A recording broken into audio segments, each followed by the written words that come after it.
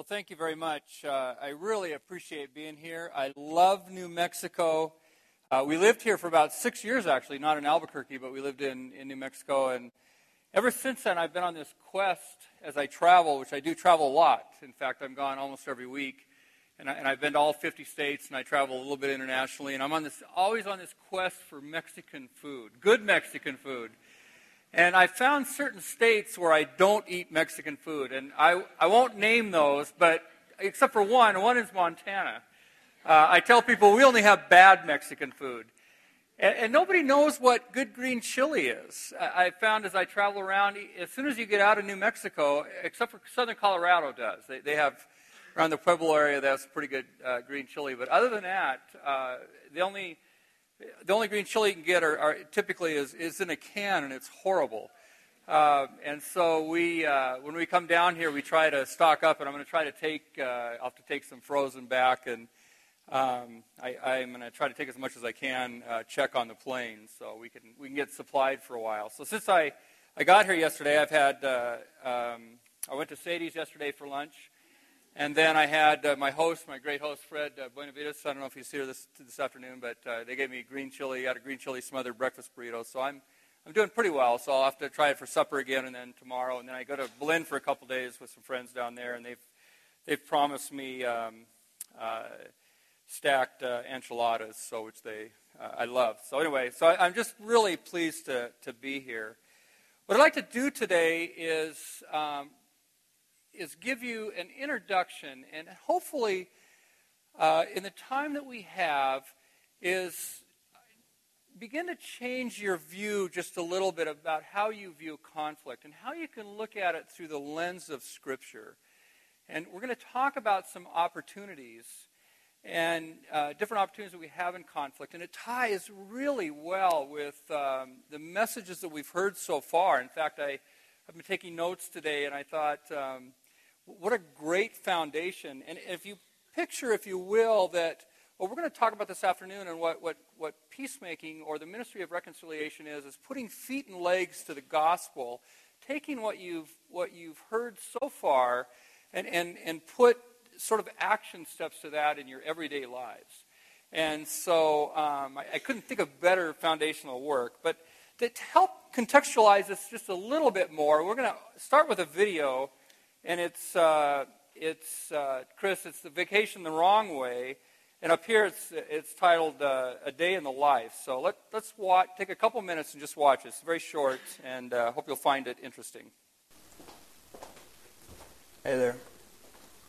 Hey. So I'm trying to decide what to do for vacation this year. Oh yeah? Yeah. What do you think we should do? Good question. I was thinking this summer it would be a good idea if we went to visit my parents. We haven't seen them in a while. No, the problem is that's not a break for me. Yeah, your parents are hard work, especially your mom. I want to relax. I want to go to the beach. I mean, seriously, if we don't go see them, they can't come see us. They can't travel. It'll be another year before the kids see them. I get 2 weeks off for vacation. That's it. I'm aware. I want to use it to relax. That's it. I want to take it easy. Work's been hard this year. I want to go to the beach. What's the problem? Yeah, but we went to the beach last year because of the same reason. Yeah, and we got to relax. We got to take it easy. That's what I'm talking about. That's not what I meant. And you know that. Yes, the beach was fun. We all had a great time, but my father is not going to be around forever, and I don't want to feel like I missed this opportunity to spend time with him. I don't know why we always have to go through this. I wish you could just think about what I need or what the kids need, and it wasn't just always about you. Really? Really. So I'm selfish. I'm working 60 hours a week, okay, to pay for all these vacations, all this stuff that we do, so you can make all the decisions? Really?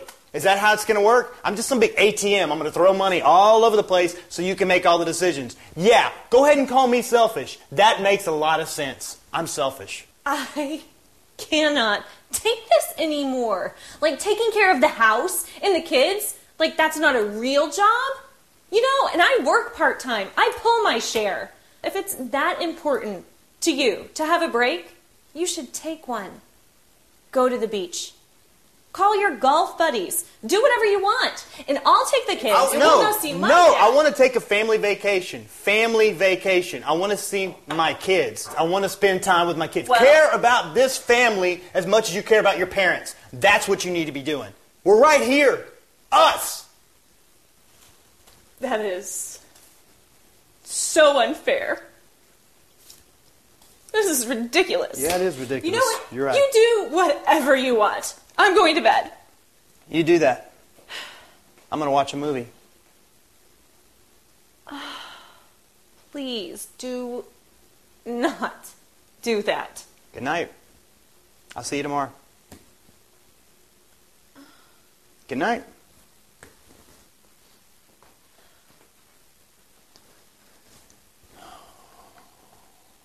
Why does it always have to be this hard?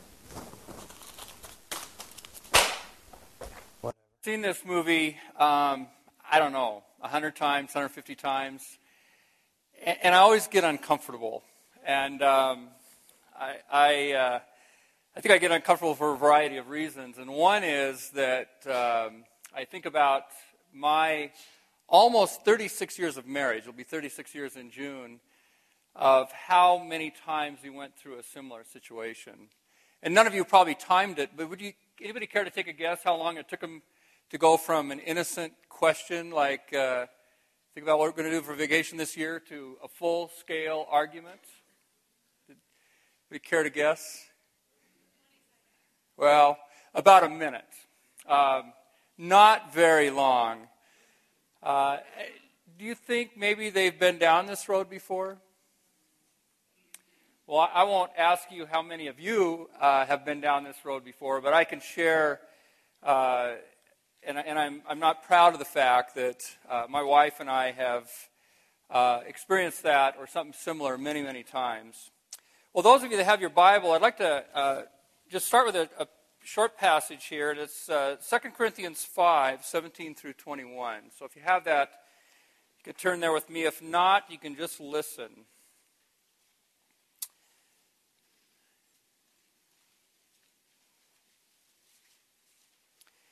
And you guys are I can tell, are a really well-read church here. You've studied Scripture a lot, and you know that the Corinthian church had a bit of conflict, didn't they? And in here it says, therefore, if anyone is in Christ, he is a new creation. The old is gone, the new has come. All this is from God, who has reconciled us to himself through Christ and gave us the ministry of reconciliation. That God was reconciling the world to himself in Christ, not counting men's sins against them. And he has committed to us the message of reconciliation. We are therefore Christ's ambassadors, as though God were making his appeal through us. We implore you on Christ's behalf, be reconciled to God. God made him who had no sin to be sin for us, so that in him we might become the righteousness of God. And we're going to be looking at some other scriptures in a minute. But here God says that he's given us the ministry of reconciliation, first with him and then with others. And so often as Christians, we say, I've got a great relationship with God, but I'm unreconciled with my brother or sister, and that's okay. But I challenge you with that. That is not okay. And we're going to look at some more scriptures in a minute. And, we look at Scripture, we look at our lives, and I've come to the conclusion over the last, I've been at the ministry for full-time now for 9 years, and I grew up in the church, that as Christians, we look at conflict a couple of different ways. Some of us, hopefully some of you look at it the right way, but most, I think, Christians look at conflict either as something that we just can't do anything about. It's going to be there. And I love what Dr. Carson has been teaching about suffering.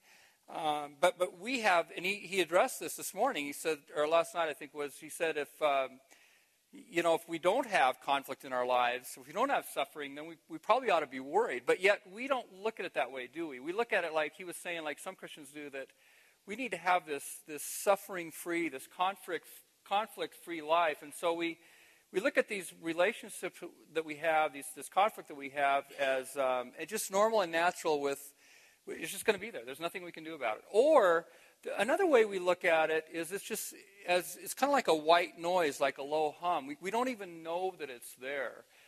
Part of my work, a big part of my work, is meeting with pastors and church leaders around the country, and somewhat to a greater extent around the world.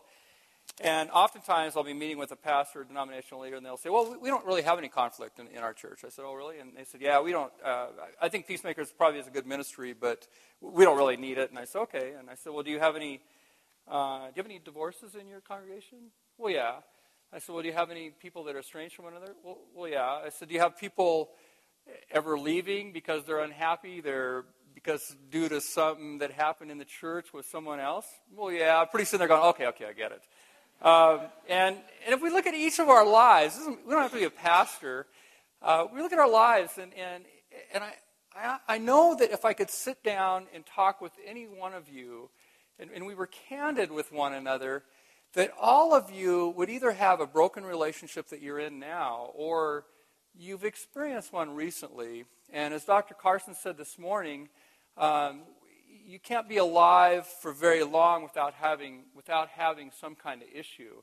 And many times they're broken relationships. And conflict is all around us, and that's the world that we live in. We say often it's the air that we breathe. And it does affect our marriages, our families, our churches, and our neighborhoods. But God has given us clear instruction on how to deal with it. And we're going to look at some of that today. And it's exciting. I've kind of talked about the bad, but there's a good part about it. It's exciting as we begin to apply these principles, as we begin to apply the gospel to our everyday lives.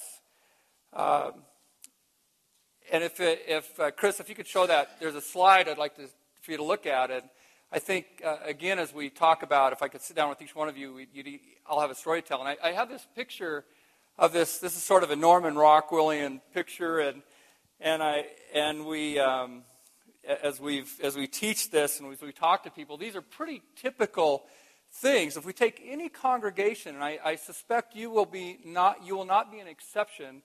You'll face one of these issues or something similar. There's people that are estranged from their spouses, or their teenage daughter has gotten pregnant out of wedlock, or one big conflict today. I was at Focus on the Family a while back talking to their head of counseling, and they said their second biggest call of people in conflict after troubled marriages are adult children and their parents, or parents and their adult children. A very, very commonplace today. And we won't read all those. You guys can read them. You can leave it up there for a few minutes if you want. And but this is typical. We sit in the pews, we come to church, and we're looking for answers, and we want answers. But sometimes our hearts are hard. Sometimes other people's hearts are hard, and we just don't know where to go with it.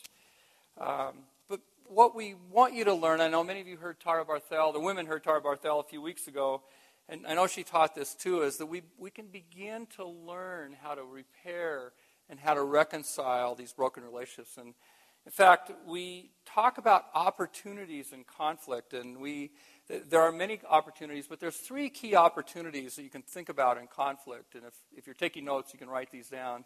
The first opportunity is to glorify God. Hopefully, as you begin to study conflict, you can learn how to glorify God. The second one is to serve others. And the speakers talked about that this morning, about serving others. I think Fred talked about that and talked about his wife as a great person serving. And then the third is grow to be like Christ. And it's exciting. This doesn't come easy, but it's exciting when we begin to do that. And in case you think that conflict is something that surprises God, take a look at Scripture. It's not hard. You have Adam and Eve. Take Adam and Eve. Two perfect people in the garden, a perfect place. And what did they do? They sinned, didn't they? And then as we look through Scripture, as we look at Moses, Abraham, David, and Peter, and these great men and women of the Bible, the one common theme is they sinned, but then what was right after that? God demonstrated his glory. He demonstrated his mercy, his grace, and we can experience that same grace. And God can show his glory through these difficult situations. In fact, when you really think about it, isn't that when God demonstrated his power most, was in the midst of the darkest times? That's when he really demonstrated his power. And a few other passages, just quickly in Scripture, Psalm 34:14 says, "Turn from evil and do good, seek peace and pursue it." And then there's a key theme in the New Testament. Starting with Romans 14:19 said, "Let us make every effort to do what leads to peace and to mutual edification." Ephesians 4:3 again says, "Make every effort to keep the unity of the Spirit in the bond of peace." Hebrews 12:14 again says, "Make every effort to live in peace with all men and to be holy." And then, of course, in the Beatitudes, Jesus said that blessed are the peacemakers, for they will be called the sons of God. One thing that this theme, and they talked about a little bit about the New Testament, it says, make every effort. God's not promising that we're going to have peace with all men. He says, make every effort. So as far as it depends on us, and there's some scriptures for that. So let's take a little bit of look at what we call the anatomy of a conflict. And I think with the time that we have, I think it'll be time well spent to kind of take a look at that, to look at a little bit different. And as we've looked at Scripture, and as we've spent about 30 years doing this, and we've come up with this, what we call the anatomy of conflict, or the nature of conflict. And it's really 3 parts. If you want to write these down, you can do that too. You don't have to, but we talk about the spark, the gasoline, and the fire. The spark are the things that trigger the conflict. They're not the conflict themselves, and we get kind of confused about that sometimes. And one of the sparks is God-given diversity. We're different. As I look around the room, I see young, I see old, I see men, I see women, I see diverse ethnicity, and so we're all different. And it sort of amuses me, having coming out of the corporate world, that there's all this talk about celebrating diversity when God is the true author of diversity. I mean, you look at the world around us, and even in Albuquerque and in New Mexico, there's a great diversity of people. And so this diversity can cause differences. Like, as I mentioned, my wife and I have been married for 36 years. We were raised very similar backgrounds. Both were raised in the church. We were in church 3 times a week in our mother's womb, and we were raised to believe in the Bible and in God and accept Christ. But yet, even after being raised the same and after 36 years of marriage, we still don't agree on everything. We don't even come close to agreeing on everything. And so, because we're different, God created us with different desires. And we used to have a Harley.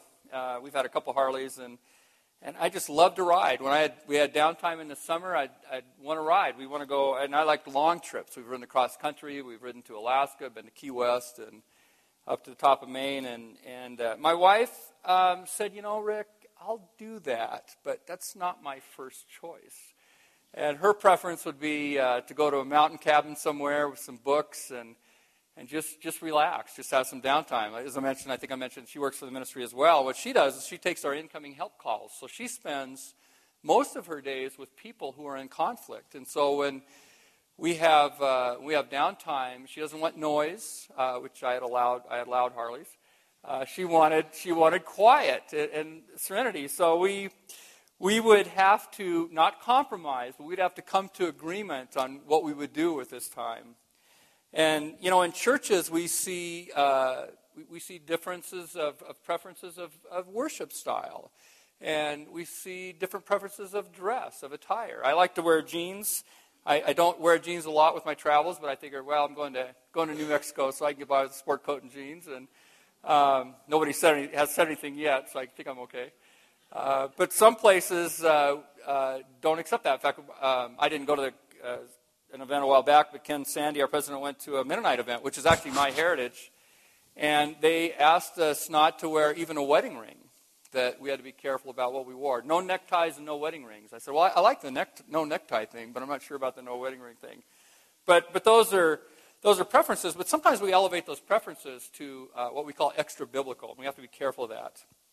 And then there's misunderstandings, and I am just continually amazed at how misunderstandings can cause conflict. And I may even say things this morning that are the opposite of what I mean to say.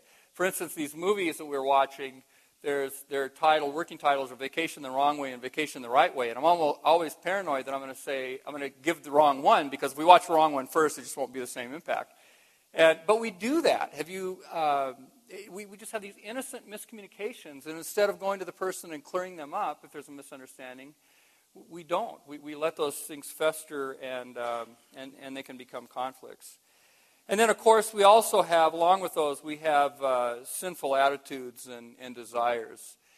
Dr. Carson talked this morning about the chap in England who became a pastor and actually ended up coming to the U.S., who had adulterous affairs. And there was conflict there from sinful desires, which we all struggle with to an extent, don't we? We have this sin nature in us. Even though we're saved by grace, we still struggle with that.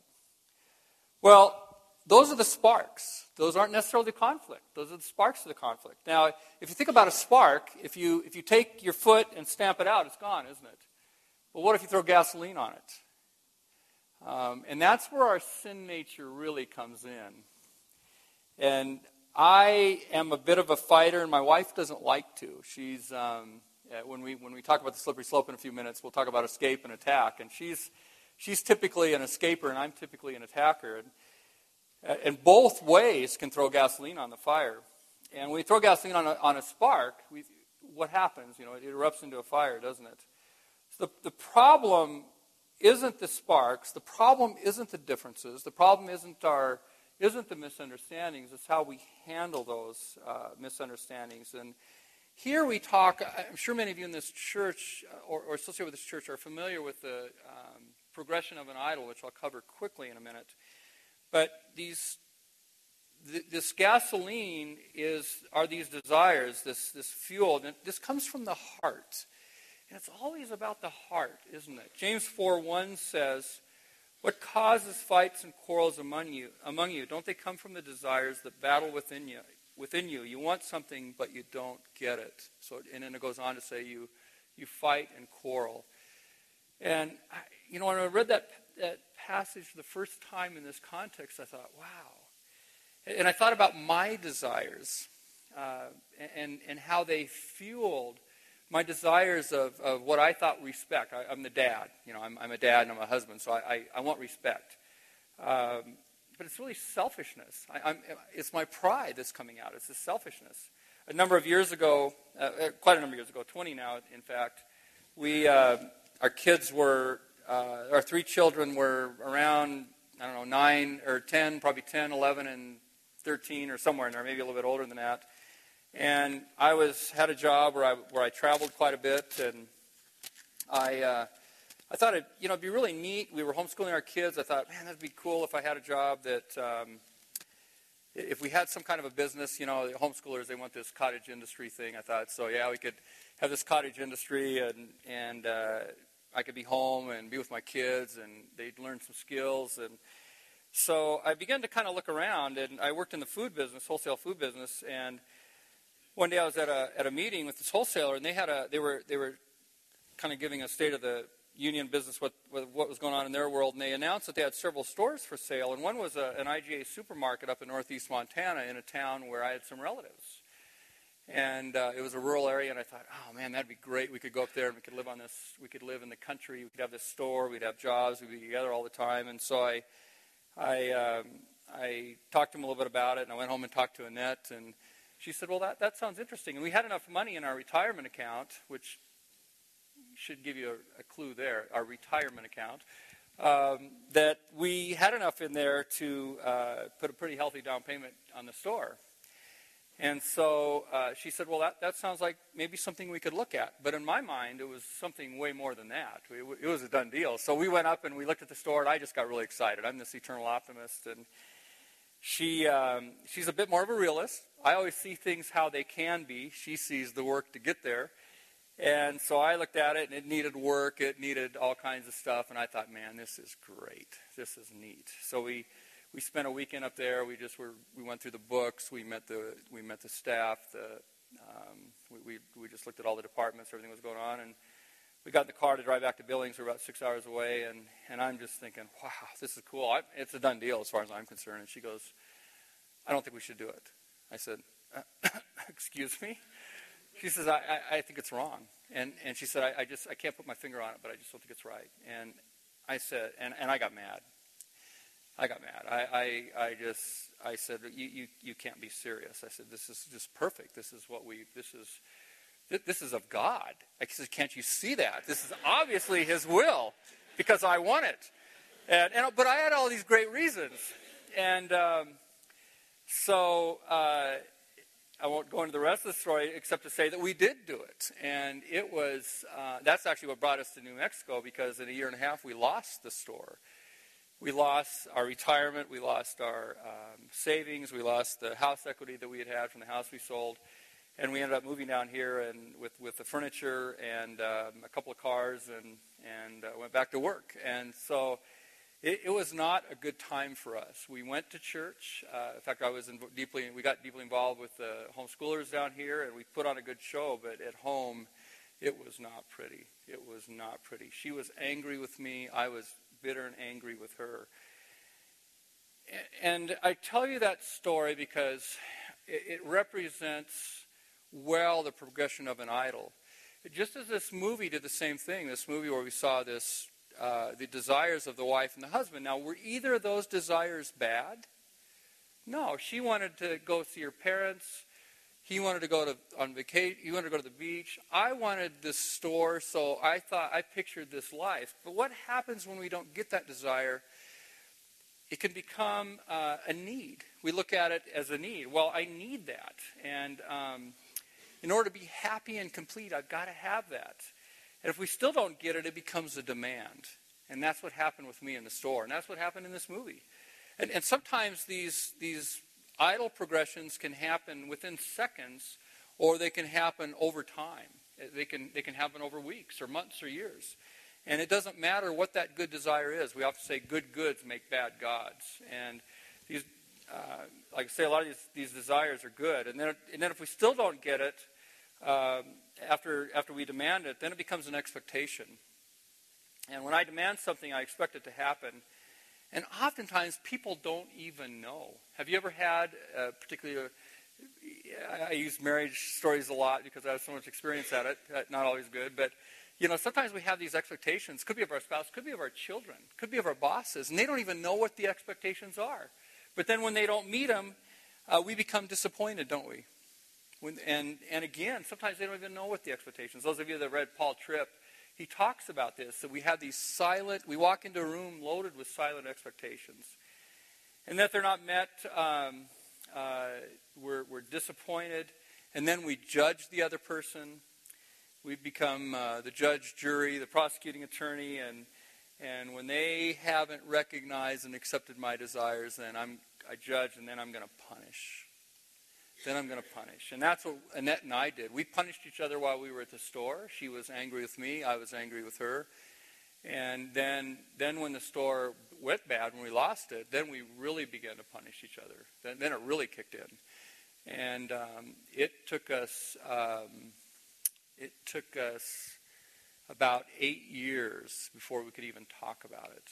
And then as we started studying Scripture, and we were going to church all that time. I was a deacon at one church, then I was an elder at another church, but yet at home, and we could get along on a lot of things, my wife and I, we were fine on a lot of things, but we could not talk about the store. We could not talk about that experience. And we punished each other. We were punishing each other in a variety of ways. We never let each other forget about. I didn't let her forget about how she didn't honor me as a husband, and she didn't let me forget about how I didn't listen to her and how I made a bad choice of how to spend our retirement money. And it was much more than that. In the end, it had nothing to do with the money. It had everything to do with how we treated each other. And remember, idols always demand sacrifices. We can think that these idols are okay, but idols always demand sacrifices. And I love the passage when Dr. Carson this morning talked about this man and about the 1 Corinthians 10:13 passage that says there's no temptation that comes upon us that we can't bear, and that God will give us the strength to endure it and to not fall to that. And I've really meditated on that a lot, because we think sometimes that these desires are so strong that we have to get in, but God has made an explicit promise. That's not a proverb, that's not a truism, that's a promise. Now, does that mean we will never sin? No, but that means that God has given us a way out, and we don't have an excuse for sin. We just don't have one. We can say I've got some kind of DSM disorder, I'm narcissistic, or I can identify I'm ADD, and I've told my wife I'm all kinds of things as excuses my sin. And we've come to learn there is no excuse for our sin. Sin is sin. There can be things that feed into it that we do have control over. And if you think you don't have idols, there's a great book, any of the CCEF books, and there's many of them for sale out here. But there's a book by David Powlison. I don't know if it's in the bookstore here or not. It's called Seeing with New Eyes. And he really unpacks this. And he talks about X-ray questions. You think about, to help identify idols, you can actually start backwards. You can say, what do I get upset about? What do I become angry about? And you can actually kind of work backwards to identify that. And you can ask yourself, what do I fear? What do I want? How do I treat people when I don't get something I want? Or what's the first thing you think about in the morning when you get up? What's the last thing you think about before you go to bed? And what do you want to protect? Or what do you want to preserve? And we can have all kinds of justifications about these, but it doesn't make them right. And when we begin to understand who we are in God, we begin to understand how to deal with the idols. And John Piper talks, he gives much instruction as well, as does CCF people, about what the Bible has to say about cure for an idolatrous heart. And it can be cured.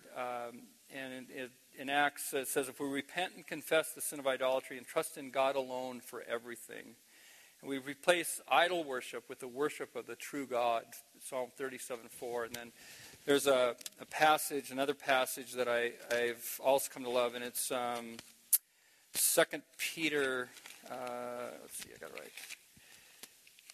It's 2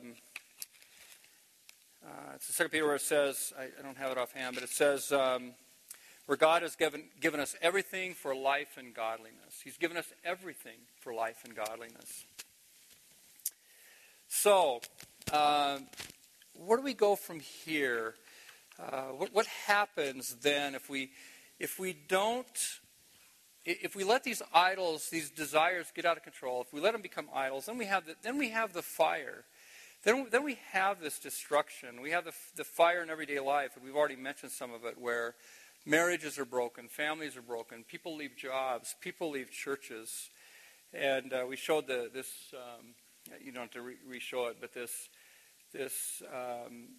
slide about the people that are thinking about these broken relationships they have. And in the church, 40% of the pastors, there's many different statistics that we've looked at, but in the U.S. alone, 40% of the pastors experience serious conflict at least once a month. And there's about 18,000 pastors a year in the U.S. alone that leave their pastorate due to conflict, burnout, or moral failure. And half of those leave the ministry altogether. That's 1,500 a month in the U.S. Interestingly, over the last few years, with the economy the way it is, as I mentioned, I work a lot with denominational leaders, and they said that there's less turnover right now, but it's not for good reasons. It's because people can't sell their houses. In most churches today, the idea of a parsonage is, for the most part, it doesn't exist anymore, with few exceptions. And so pastors are upside down in their homes, or they just don't want to lose a lot of money. So that's what's holding them at their church, and it's not helpful. It's maybe helpful on one hand, they have to stay and deal with it, but they're not dealing with it. And so this destruction and then the seemingly low level of conflict, I think about when I grew up in a very pious family. As I said, I had a Mennonite background, although we didn't go to a Mennonite church. We went to a very evangelical church, and I come from a very large family, and we'd have big dinners at my grandma's house after church. And I remember coming to dinner after church, and my aunts, who were very stylish, we didn't have a lot of money, but my grandma was a seamstress, so she kept the women in the family and taught them how to sew, and they kept them in pretty nice clothes, and they'd be very critical of other women's clothing. And I remember some of the conversations were, man, did you see the pastor's wife, what she was wearing today? Or did you see how the kids were being disruptive, the pastor's kids were being disruptive? And it seemed like most of the criticism and gossip was around the pastor and his family. Or the pastor, he talked too long, or he talked too short, or he didn't speak enough out of the Bible, or he spoke too much out of the Bible. And one time even, one of my aunts said, "Did you see what the pastor's wife was wearing? Her dress didn't reach her boots." This was this might have been in the 70s whenever that was in style. And she said there was like a 3-inch gap between her dress, the bottom of her dress, and her boots. And these were things that this pious Christian family were talking about. And this is this low level, this fire that comes out of this desire. What was the desire behind that? The desire was to tear other people down so we felt better about ourselves. And again, I'm ashamed to say that I practice this type of talk and behavior for way too many years. But God has a radically different vision. And James 13:35 says, "By this all men will know that you are my disciples, that you love one another." Again, I think it was Dr. Carson this morning that talked about the 2 greatest commandments. So we love God and we love others. We love them as ourselves. And John 17:23 says, that they may become perfectly one, so that the world may know that you sent me and love them, even as you loved me. I was talking with a denominational leader on the East Coast a few years ago, and we were having lunch one day, and he said, Rick, one of my more pensive moments, I was sitting in traffic in the car, and I was thinking, we have 1,500 churches in this state, in our denomination, and yet we have no noticeable impact on the culture. And he said, I thought, how can that be? How can that be? And he said, then I realized that we are treating one another in our relationships no different than everybody else. He said, we have nothing, when it comes to that, we have nothing to offer. And so no wonder, he said, the outside world is looking in and they're going, those guys are fighting just as much as we are. They have just as much problems as we do. And he says, no wonder we're not having an impact for Christ, and that we're not following Scripture. And we talked about the 3 opportunities: glorify God, serve others, and go to be like Christ. But there's also other opportunities in conflict. There's opportunities to look to the interest of others, to honor one another above ourselves, to show mercy. And in this one, to submit to God, to do the right thing, even when it looks like we're going to be at the disadvantage. And that's not our culture today, is it? And it gives us an opportunity to reflect God's love and mercy to those around us. And how is that possible? We're here as part of the Gospel Coalition. And it's this hope and the impact of the gospel, this good news of Jesus Christ. And I heard a speaker one time talk about the gospel being like a diamond. It's got all these different, it's got these different facets. And as we look at the gospel, we see it applied in different ways. We see it, we see that it has power. It's just multifaceted. And in this instance, we're going to look at how it applies, how the gospel applies to us. And here's this passage I was looking for earlier, this 2 Peter 1:3. It says, His divine power has given us everything we need for life and godliness through our knowledge of Him who called us by His own glory and goodness. And I love this, given us everything we need. So what does this look like? When we fight with our children, with our spouses or coworkers or others, and what does this look like when I feel like becoming angry, and I feel myself becoming angry because they're not seeing things my way. What do I mean when I say this hope of the gospel? And in a book by our senior pastor called Peacemaking Pastor, our pastor Alfred Poyer says, he talks about most people think about the gospel in terms of entering the front door of God's house. And we call this the two doors gospel, by the way. We think of entering the front door of God's house. It's the door through which we step when we're saved. We took this step back then, long ago. And then the other way we minimize the gospel is by relegating it to the distant future.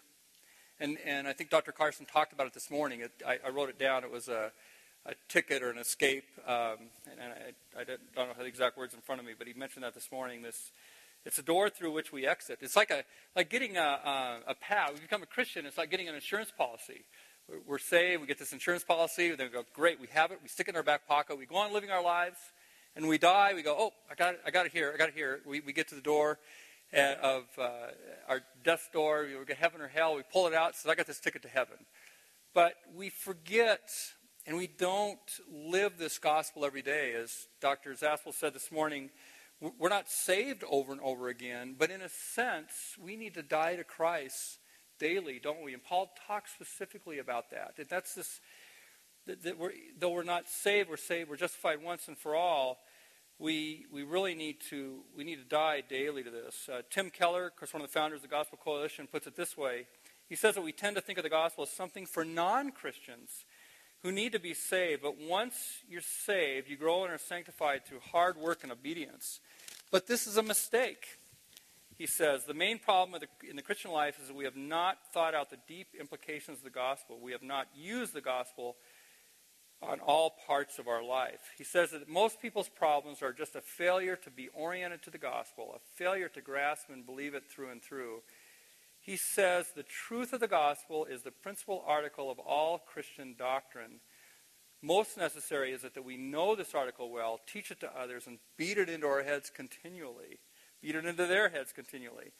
The Apostle Paul says that the gospel only does its renewing work in us as we understand it in all its truth.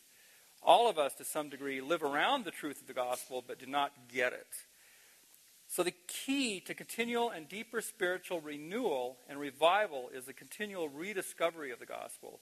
The stage of renewal is always the discovery of a new implication or application of the gospel, seeing more of its truth. This is true for either an individual or a church. I had thought about it this way before. And I suspect maybe many of you are the same. And Alfred Poyer in his book goes on, in Peacemaking Pastor goes on to say, what then is the gospel? If it's not the entrance door or the exit door, what is it then? And then hear this, he mentions the air that we breathe again, only in a different context. He said, the gospel is the air that we breathe in the house of God. And then he goes on to say, to change metaphors, the gospel is a conversation taking place in the house. Our Father speaking to us, his children, about the gift of his Son. The gospel is the ever-present and powerful life-transforming story with a promise for all who hear and believe. And I've thought about this a lot, and I thought about it as I work with people in conflict, and I thought about it as just how it applies in my own life. And for me, it's learning to say, where's God in this situation? I think it was Dr. Carson again this morning that talked about there's somebody else here. We look at conflict so much as horizontal, that it's this conflict with somebody else. And we never engage with God. We never say, well, where's God living in this? And my wife and I didn't do that. For at least 8 years, we never brought God or allowed him to speak into our lives in this situation with the store. And as we begin to go to him and to confess our sins to him and to one another and ask God to help us with this, he began to change our lives. And think about this. What difference does being a Christian make when we get into these situations? And have you thought about that in your world you may be the only Christian that you may be the only Christ that people see? That they know you're a Christian, but if you get angry in the workplace, or you treat your spouse wrong, or you gossip in the workplace, or you laugh at the dirty jokes or whatever, how does that reflect Christ? So if people know you're a Christian and they're looking at you, we have to remember that we're ambassadors, as we saw in that passage earlier. We are ambassadors of Christ, which means we represent Christ in all that we do. And this has really been impactful in Ed's and my relationship. In fact, sometimes I kind of hate it because I want to fight, but then God reminds me, the Holy Spirit speaks in and goes, oh, wait a minute here, Rick. It's not just you and her. Let's look at your selfish desires again, which I have many, by the way. I think it was Luther that said our hearts are idol factories, and he just continues to churn them out. And man, am I an example of that. And we're not in a vacuum. It's not just her and I. It's not just my children and myself. It's not just my coworkers. Even at Peacemaker Ministries, we get into conflict with each other. We write the material. Well, God wrote the material, but we sort of take some of it and expound on it, and we get into conflict. Well, what difference does it make again? We're not in a vacuum. This is the reason that Christ died. This is God refining us. This conflict is God refining us. And usually the areas we have the most conflict are obviously the areas we need the most work in. And this is God refining us, tempting Satan tempting us to, and God saying, but I have the power for you to overcome this. And God, through Christ, we have that power not to sin. It's promised to us. The gospel is the very foundation of our lives, of everything that we do. And I thought about this, and I think without it, our efforts are nothing more than good works at best, or manipulation at worst. And without the gospel, our efforts are in vain. And we can only go on so long, can't we? Working under our own strength and not God's. Galatians 2:20 and 21 is another favorite couple of verses of mine, and something I've resonated with a lot, and I use when I'm working with people in conflict. It says, I have been crucified with Christ, and I no longer live, but Christ lives in me. The life I live in the body, I live by faith in the Son of God who loved me and gave himself for me. I do not set aside the grace of God, for if righteousness could be gained through the law, or if righteousness could be gained through my works and efforts, that's my paraphrase, then Christ died for nothing. This is that daily dying to ourselves, this daily dying to Christ. Well, so what does this look like in our everyday life? How does the gospel make a difference in my relationship with others? How I respond with conflict? How does it apply when I get into a fight with my wife or boss, or how do we live out this passage? And here's some things I hope that will help you a little bit. The next time that you're in a conflict, or you find yourself slipping into anger with someone, ask God to help you by remembering who you are in Christ, that you're a sinner saved by grace, that you're not perfect, but you're not condemned. Through Christ you are forgiven, and he is living within you. And second, remember who the other person is. If they're a Christian, they're image bearers of a Father. We're joint heirs. There are brothers and sisters in Christ, and they're sinners like you and I. In fact, we often say that we're more alike than we are different. We're more alike than we are different. And we always want to focus on these differences, but when it gets down to the heart, we're much more alike. And if they're not believers, how can I demonstrate God's love to them? How can I serve them, as the speakers were talking about this morning? And this is evangelism at work. And again, I want to remind you that you may be the only Christ that they ever see. And remember who God is and what he has done for us, that he sacrificed his Son because of our sins, yours and mine. Sin is why Christ died on the cross, is why he had to die. Remember God's love for us. Remember that he continues to pursue us, that he continues to work in us. He's always at work in us. And when we stop having problems, then we better start worrying. And remember the story that of the unmerciful servant. And if you have a chance, you can go to our website. Josh Harris, who many of you know, was a keynote at our conference last year, and he did the most phenomenal unpacking. I've heard preachers preach on that, dozens of times, and he did the most phenomenal unpacking of that Matthew 18 passage on the unmerciful servant that I've ever heard. And when he got done, he said, and it was a powerful message. He said we should be on our knees thanking God for what he has done in our lives. And yet we continue to just sort of run over that.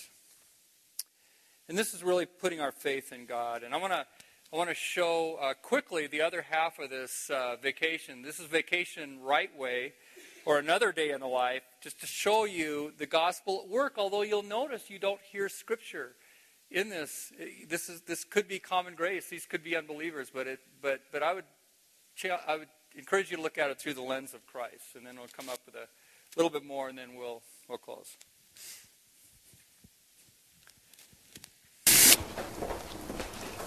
Hey there. Hey. So I'm trying to decide what to do for vacation this year. Oh, yeah? What do you think we should do? Good question. I was actually thinking that this year we could go see my folks. We haven't seen them in a while.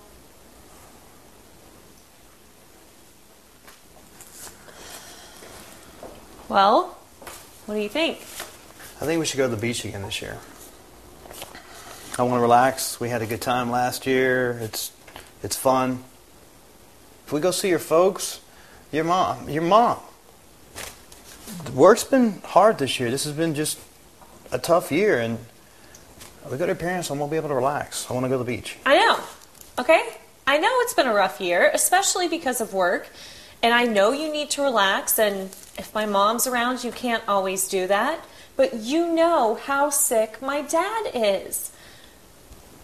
I mean, I really thought this would be the perfect opportunity for our whole family to go and spend some quality time with him while we can.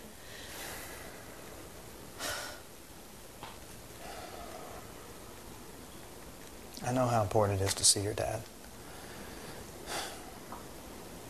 And I know we don't have much more time with him. All right, well, I wonder if we should do that. Okay, yeah. Yeah, let's do that. Well, I don't want you to not get the break that you need. I mean, the beach was great for our whole family last year. I just wish you got longer than 2 weeks. What if you take the kids and you go see your folks? You But take the them for a whole week. point- No, hold on. And then the last couple days I come up, and then after that we can take the kids to the beach for a week. I mean, it's kind of choppy, but I think it works. Yeah, I think it sounds great. Okay. You get to spend quality time with your dad. We get to take the kids to the beach and relax, and I only have to see your mom for a couple of days. As long as you're good for being away a few weeks, then it's good for everybody. Yes, I think this sounds like the perfect solution. This is really important to me. I appreciate it. Hey, I'm gonna head up to bed. You coming? Yeah, I guess so.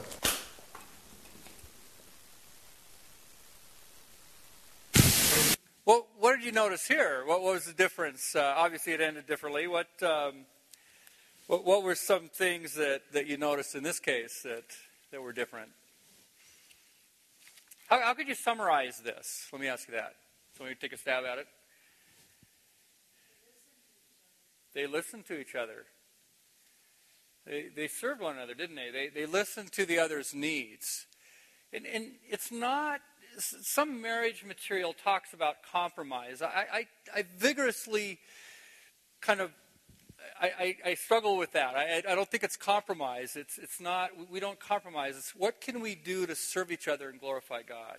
What's best? Not how do we all give a little and you give a little. It's how can we honor God in this situation? And that's, there was no scripture used with each other, but yet, didn't they live out, we often talk about Philippians 2, 3, and 4, and I like to look at actually Philippians 1 through 11, where it said, Philippians 2, 3, and 4 says, each of you should not only look at your own interests, but also to the interests of others. But then it goes on to say that we're doing this to become more Christ-like. Christ who died on the cross. And that was also quoted either last night or this morning. And that's the way we need to approach these situations. Now, some conversations will be deeper and some will be less. But this is what I'd like, some of what I'd like you to take away this afternoon. We have a few minutes left, and I want to, if you take out your brochure, I want to just walk through. All of you should have gotten a Peacemaker pamphlet, and I'm pretty sure I have one here. This little guy right here. And if you go to the inside, there's this slippery slope. And many of you, I'm sure, are familiar with this slippery slope, but many are probably not. And what I'd like to do is just briefly walk through this, because I think it's a great demonstration, it's a great example of how both not to respond to conflict and how to respond to conflict. And just sort of to go through it quickly, on the left side, on the blue side, you'll see the escape responses. And these are not where we want to go. As I mentioned in our marriage, my wife, as people, my wife is an escaper and I'm an attacker. However, interestingly at home, with each other, she's more of an attacker and I'm more of an escaper. But then when pressure gets enough, then we flip-flop again. So all of a sudden, I don't do this too much anymore, but all of a sudden burst into anger, and then she'll want to escape. And I'll say, you started this, you're going to stay here and finish it. And she goes, no, I don't want to do that. And so we have tendencies to go to one side or the other. And as Christians, we often think that in the escape zone is the right, that's biblical. As Christians, that's where we go. But that's not true. That's not helpful. Now, sometimes it's okay to overlook, and we need to overlook. And Proverbs says it's to a man's glory to overlook an offense. But that's different than denial. The three stages, and we're not going to unpack them now, but are denial, flight, and suicide in the escape zone. And denial is saying, there's no problem. There's no problem. I don't have a problem. I just never want to talk to that person again. But I don't have any problem with them. Or I've forgiven them, but I'll never have anything to do with them again. By the way, the answers to Pastor Ron's 4 promises of forgiveness, I gave you a cheat sheet. They're on the back of this. You can look at them later. But then on the other side, we have the attack responses. And I want to present just a little different picture of this. We have assault, litigation, and murder. Now, usually in the church, we don't assault. Although one time I worked with a church conflict that the police actually came because there was a fight that erupted under the flagpole. They had a Christian school. They were attached between parents and teachers, some parents and teachers on the National Day of Prayer under the flagpole. It was serious enough the police actually were called. Most of the time, though, it's not physical. What kind of assault is it that we use? Verbal. Gossip, criticism, or angry words to a person, but we can be gossip and criticism as an attack. Because what are we doing? We're trying to tear down that other person. And then litigation, this is something we think about normally that takes place in a court of law where attorneys, when they litigate, what they're trying to do is prove their point, so they pile on evidence. But you know what? As people and as Christians, we litigate in the court of public opinion daily, don't we? When we get hurt by someone or angry with someone, what do we oftentimes do? Don't we talk to other people about, you can't believe what this person said. I was sitting here with Pastor Ron. You can't believe what he said. And that's not true, of course, but that's what happens. Or I go to work and I say, my wife, you can't believe, or my kid, or we talk about other workers, and which is where I struggle with. I talk about other workers, and what am I doing? I'm trying to get people. I'm trying to pile on evidence of why I am right and why they are wrong. That's sin, ladies and gentlemen. That's sin. That's slander. That's gossip, and that's, again, it gets to the hard issue, doesn't it? And then lastly is murder. And most of us in here, I maybe everybody in here could say, well, I'm not a murderer. But yet in 1 John it says that if we hate our brother, we're a murderer. And so, again, I stand before you a convicted murderer, and probably each person in this room can be convicted of that as well. And I encourage you to take this and take it with your Bible and prayer, and dig through these passages. And we have a small group study out there, which I think you've got some information about that also can begin to unpack that a lot more as well. The last thing that I want to talk about, and then I'll open it up to any question and answer, or I'll let you go, whichever you want. Trent told me to try to stay an hour to 45 minutes. So, but the last thing is also in here, and I want to talk just a little bit about the 4 Gs. We have what we call our systematic theology of biblical peacemaking. And those of you that have been around for a while, that have studied our material, some of you may be familiar with it, but I want to go through it just a little bit again, just kind of touch on it, the 4 Gs. And again, with these examples are laid out in the Peacemaker Pledge, which we're not going to cover. But the first G is glorify God. And when we say the systematic theology, this is the grid that we would encourage you to run it through. This is a biblical theology, a way to look at conflict, and a way to practice conflict. And the first G is glorify God, and this is based on 1 Corinthians 10:31. It says, whatever we do, whether we eat or drink, do it all to the glory of God. And that includes conflict. And a question here, to summarize this, is the question we need to ask ourselves is, how can I please and honor God in this situation? When I used to get in fights with people, and still sometimes, that's not exactly the first question that comes to mind. When I'm hurt or I want my own way and somebody doesn't agree with me, I don't think, oh, I know, how can I please and honor God in this situation? But as I began to began to memorize Scripture and began to practice this and began to ask God to work in my heart, and as He's worked in my heart, it has become, it has changed. And it has changed, as I mentioned earlier, my wife and my relationship a lot, and my relationship with others. But we need to first commit, to glorifying God in this situation. How can I glorify God in this situation? Next one is based on Matthew 7:5, is get the log out of your eye. And the question here is, how can I show Jesus' work in me by taking responsibility for my contribution to the conflict? And you may be sitting here thinking, well, Rick, you don't understand. I'm only partially wrong.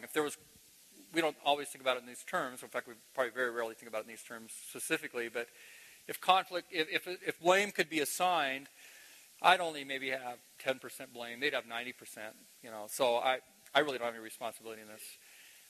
Well, first of all, that's our view, that we only have 10% and they have 90%. That's why there's always these lawsuits, because both sides think they're right. And is there any attorneys here in this room?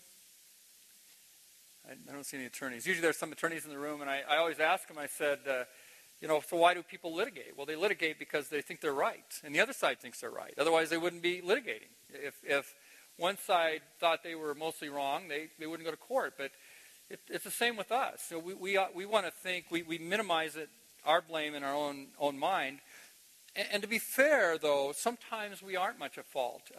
About 6 years ago, I met a young lady on an airplane. Some of you, I think, know this story. Well, I know some of you do, because I've known some of you here for a long time. And we met I met a 15-year-old girl. I was coming back from L.A., had done a mediation down there, and this girl sat next to me, and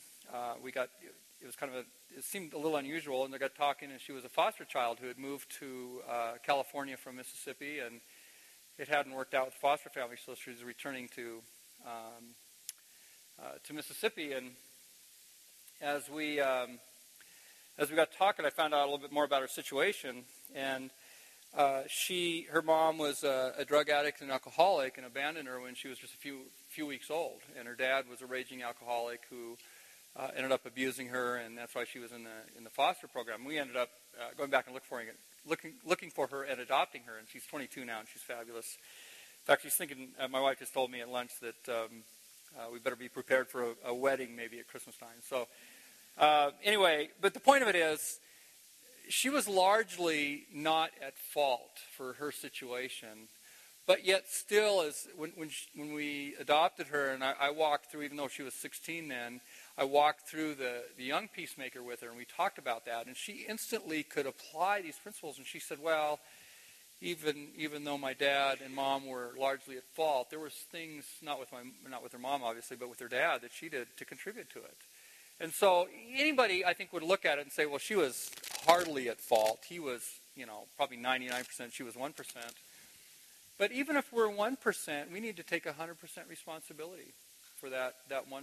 It doesn't matter what the other person has done.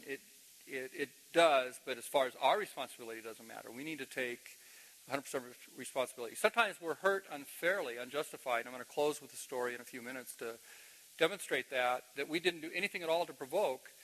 But but then oftentimes we don't respond well. We may not have started this conflict. We may have been perfectly innocent, although we're never perfectly innocent. But we do things then, we don't respond well. We respond sinfully to it.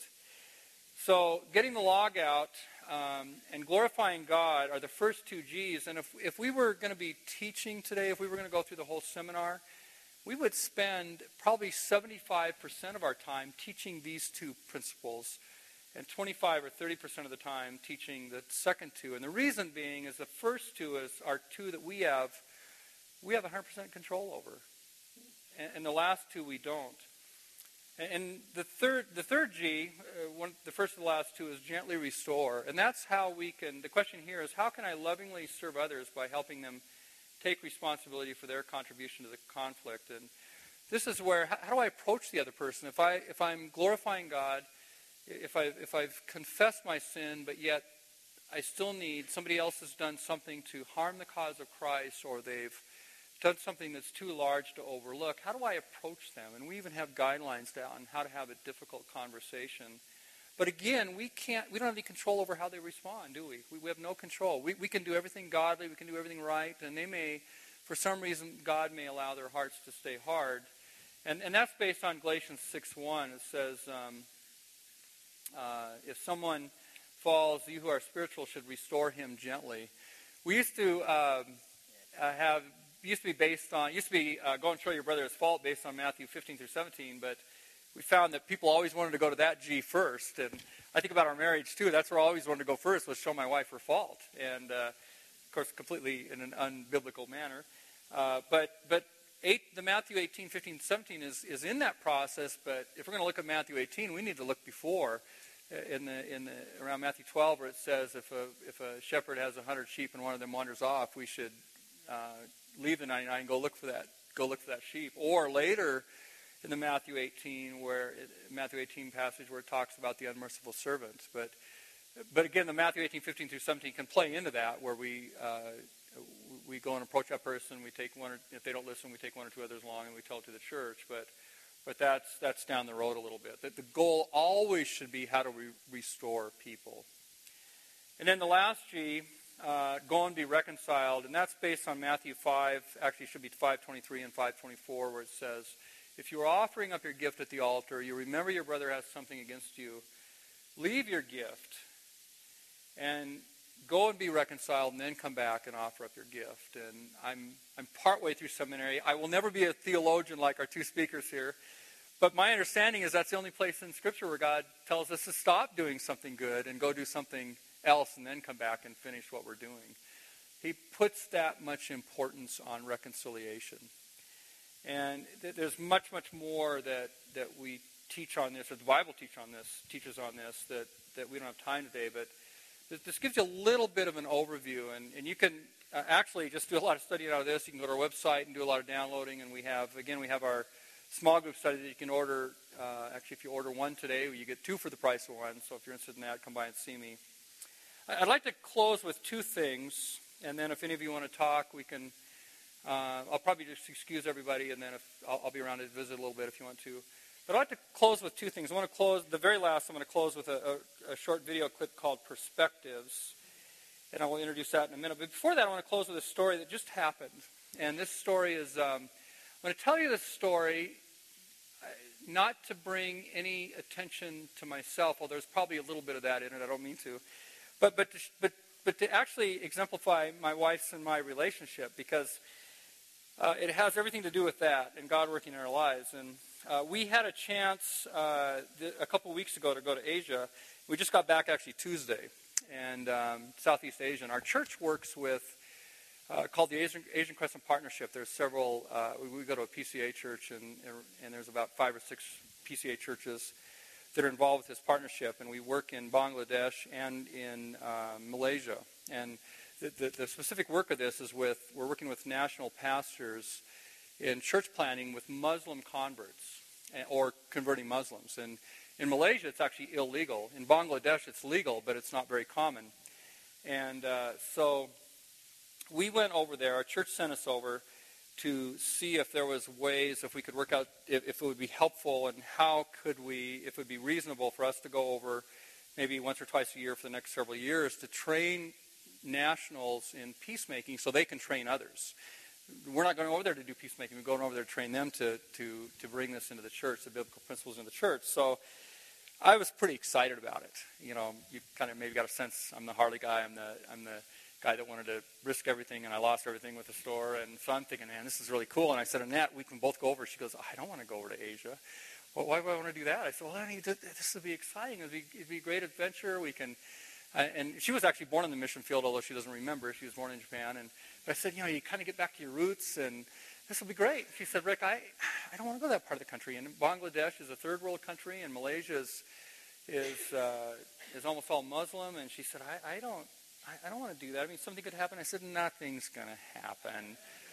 And that I'll take care of it if anything has happened. Nothing's going to happen. So she agreed. I mean, she didn't go over there resentfully, and she wouldn't say that. And she said, okay. She said, I'll go. But and it wasn't like, again, it wasn't resentful. So we made arrangements. We started making arrangements last fall, and the time came, and we flew over there, and we flew directly actually to Dhaka, where we had a few stops in between, but it's hard to fly. There's no direct flights from Billings, but to Dhaka, Bangladesh. But we flew into Dhaka, and have you ever been? Any of you ever been there?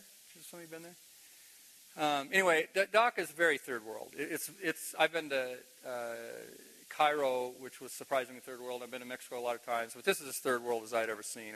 It's dirty. It's a huge, huge city, totally in chaos. The traffic, and it's known as having the worst traffic in the world, and just filthy and very poor people. The average income for the average Bangladeshi is $700 a year.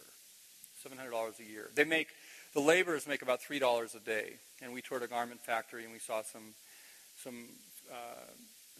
construction laborers, and they make about $3 a day. And so we actually stayed in a surprisingly nice hotel. Now, it's not nice by American standards, and they do have a Radisson over there. We didn't stay there. We stayed at a local hotel, which is where the missionaries stay when they go over in Dhaka. And so we were there for a few days. They're building, the Presbyterian Church Bangladesh is building a center, so we went there, and they were doing some teaching, and then we observed that, and then we went to, there's an organization called IFB. It's something Fellowship of Bangladesh. It's multi-denominational churches, Assembly of God, Baptist churches, other churches that are working specifically with Muslim converts. We went up to that center. It's a Baptist center, really nice, actually pretty nice, again, by Bangladeshi standards. And then we were going to go to more rural Bangladesh and spend a night, and then go to a rural site where there's a church plant. There's a church plant with a national pastor, and there was some temporary buildings on it. And Annette said, I'm kind of scared. I said, nothing to be afraid of. Bangladeshi people are very peaceful people, and it's going to be fine. And Annette said, okay, you'll take care of me. I said, I'll take care of you. So we spent the night at a really rough hotel in a town called Jamalpur, and the next day we drove. You can only average about 15 miles an hour on these roads. We drove not that far, about 20 miles to a village, a very third world village of several thousand people. And then we actually took us 30 minutes, but it was on a one-lane, very rough one-lane road that we could only go about 2 or 3 miles an hour on to the church property, probably about 5 or 6 miles, but again, it took us about 30 minutes. And as we got close to this property, the national head of the church planting organization that we work with there, he's Bangladeshi, his cell phone rang, and he answered it, and he got kind of a concerned look on his face. And we came around a corner, and there was a large group of angry men. I mean, we're in the middle of nowhere, and there's about 200. And they were shouting. They weren't very far from our van. They were picking up things on the way over. And we said, what's going on? And he sets the phone down. He said, apparently they're demonstrating against Christians. And from a madrasa school, the next village up. And we were at the church property, and we had to pull off the road to park. And we couldn't turn. I mean, we couldn't. You can't fast just do a U-turn and go back. And we turned off, and just as we turned off, they surrounded the van, and all of a sudden we hear things hitting the van hard. And then the windows start breaking. And then, and that kind of hollers, and I said, get down. And we got down, and all the windows were shattered in the van, and things were hitting the van, things were flying through the van. And then, as quick as it started, they left. And then all of a sudden, well, we didn't know they left. As quick as it started, it stopped, and the pastor said, we need to get out. And so I'm thinking several thoughts. One is, I'm thinking of mob mentality. I'm thinking of God is more powerful than these people, but this could be the day. I'm thinking, and then my next thought was, if we're martyred, I mean, we didn't do anything. I can't be martyred. I don't mind dying, but I haven't done anything. I'm an innocent bystander. But I was prepared to die, but I felt bad about my wife and my grandkids, and I felt especially bad. Here I told my wife, this is just going to be a fun trip to Bangladesh. And so we got out not having any idea. We thought we were being taken into captivity, or they wanted us out so they could stone us, or what have you, because they'd already busted out all the windows, dented up the van, and we were covered with glass. We were all bleeding. We had glass cuts all over. We had glass in our clothes, and so we got out, and we then pretty quickly realized that we saw this group had moved over to the church property, which was about 100 yards away, and they were tearing down. We had some temporary buildings with signs. They were tearing all that stuff down, and they were still shouting. And then they kind of just moved on, and we were sort of stunned because this all happened in seconds. And I don't know if any of you have been through an experience like this before. I never have. I'm sort of an adventurer, but I had never been through something like this. And so the people that were there was probably another 100 people kind of standing around, and part of them were Christians, and there was 2 or 3 pastors from the area, and they were trying to comfort us, and nobody broke down, nobody screamed. It was just, we were all kind of, I think, sort of in a little bit of a daze, and so we pretty soon, our pastor Ayub said, well, we're going to go back, and so, okay, and so we get back, and we're thinking we're going to drive back to Dhaka like this. We get a couple miles up the road, and then he pulls off, and because we're sitting on glass, we got glass in our shoes and our clothes, so we stop, we get out, we brush off the seats and get rid of the glass, and the rest of the story is we pulled into the police station, and that's a whole other story, spending the rest of the day with increasingly higher officials from the local district, which is like a state. There's 68 districts in Bangladesh, and that was a whole nother experience. But my wife, I'm thinking, well, this didn't go quite like we planned. And I said, honey, you don't have to. The only thing I could say is, we were thankful. We prayed that God spared us, although everyone, I think, was prepared to go if that's what God was calling us to do. But I told my wife, I said, well, you don't have to come back to Bangladesh, I guess. She didn't say anything, and so it was a little bit of a tough day because we didn't know if we were going to. We almost thought at one point we were going to end up in a Bangladeshi prison or a jail cell, but we didn't. And they actually ended up treating us very well. And we got back about 1 o'clock in the morning, and we kind of debriefed on the way back in. We rented a van and a driver that took us back in because police impounded the van. And so we kind of debriefed. We went back in, we prayed some more, and then the next day we met again, those of us, because the next day, actually that evening, people were starting to go back to the States, and we were going to go to Kuala Lumpur the next morning, and we talked about it some more, and Annette said, I didn't say a whole, in fact, I didn't even say anything there. Then we flew to Kuala Lumpur, and I actually did a peacemaker seminar, a 4-hour peacemaker seminar the next week at a Chinese church in Kuala Lumpur. And as we were flying home then on Monday and Tuesday, she said, Rick,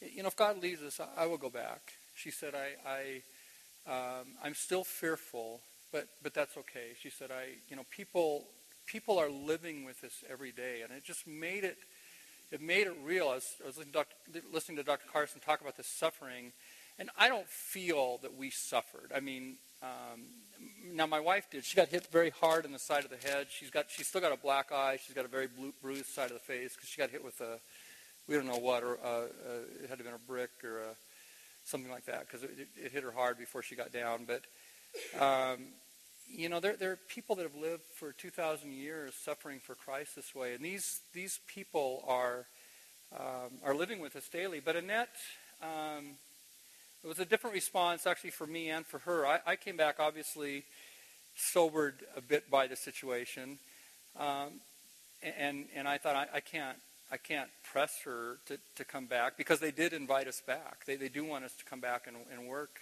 with them, and although they understood if we wouldn't want to come back, but I didn't make any commitments while we were there because I needed to talk to my wife first. But she didn't.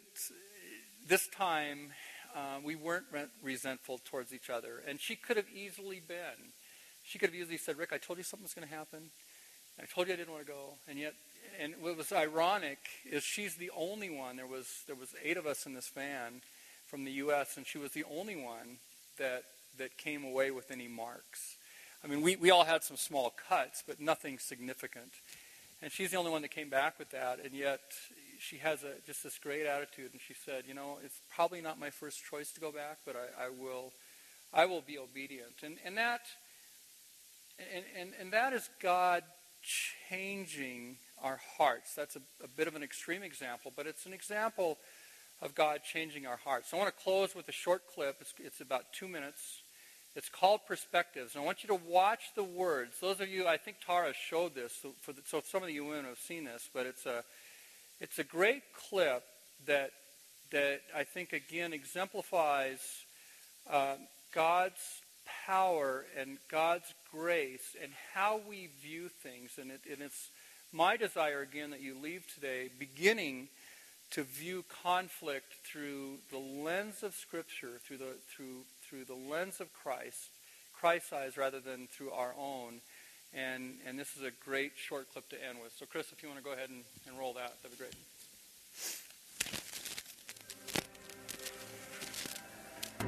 The conflicts that rage all around us can't be solved by the cross. And I do not believe I will find peace in my own life. My problems are too big for Jesus. I refuse to believe that churches can be reconciled and come to live in peace. But it's because of God we fight and quarrel. It's happening all around the world. It's what happened in Northern Ireland. Yeah, it's what happened in my church. Can people who hate each other ever come to be reconciled? The gospel doesn't change things. Only a fool believes the reckless promise of God that there's real hope in this broken world. This is what I believe. This is what I believe, that there's real hope in this broken world. The reckless promise of God. Only a fool believes the gospel doesn't change things. Can people who hate each other ever come to be reconciled? Yes. That's what happened in my church. It's what happened in Northern Ireland. It's happening all around the world. We fight and quarrel, but it's because of God. Churches can be reconciled and come to live in peace. I refuse to believe that my problems are too big for Jesus. I will find peace in my own life, and I do not believe the conflicts that rage all around us can't be solved by the cross.